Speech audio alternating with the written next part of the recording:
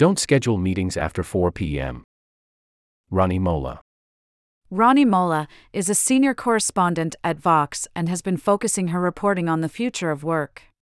She has covered business and technology for more than a decade, often in charts, including at Bloomberg and the Wall Street Journal. Hybrid work is the new millennials. It's being blamed for destroying everything. Most recently, hybrid work is apparently making it really hard to schedule meetings from 4 to 6 p.m., since workers are ducking out slightly early to pick up their kids or get a workout in, according to the Wall Street Journal.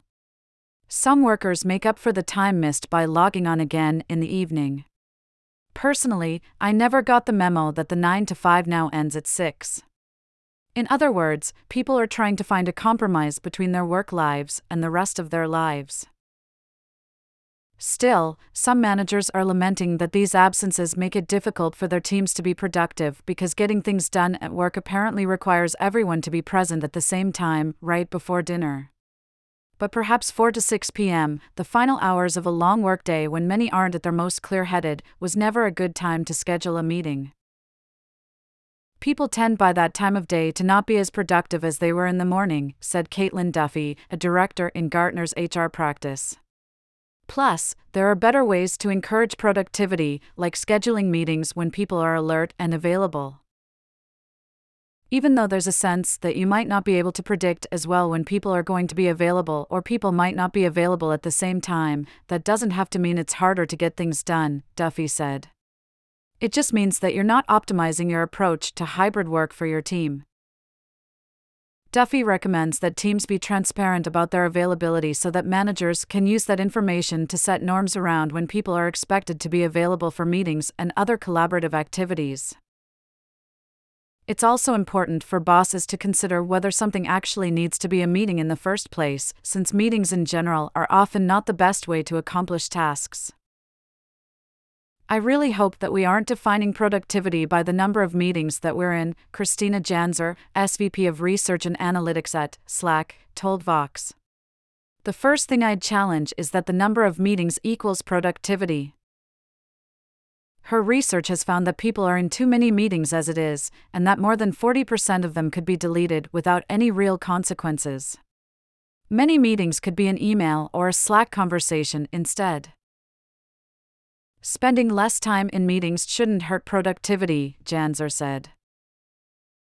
One important thing to note in this discussion is that productivity in the amorphous world of white-collar work is incredibly difficult to measure.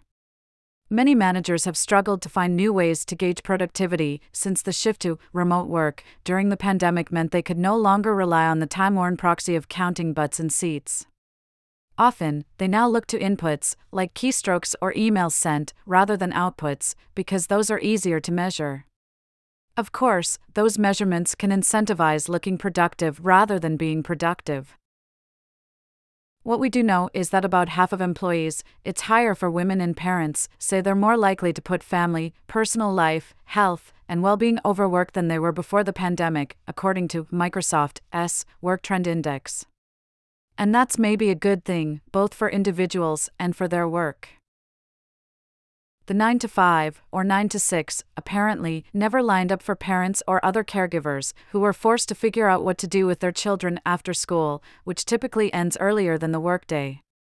This incongruity was a huge source of stress for working parents, one that remote and hybrid work has helped alleviate.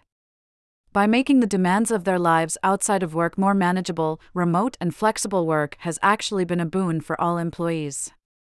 And the benefits can also be seen at work. In general, employees equate work flexibility with a whole number of positive outcomes, from higher productivity to less burnout and turnover. By shoehorning employees into late-in-the-day meetings, managers are running the risk of lost productivity, not gained. And their companies can become unattractive places to work.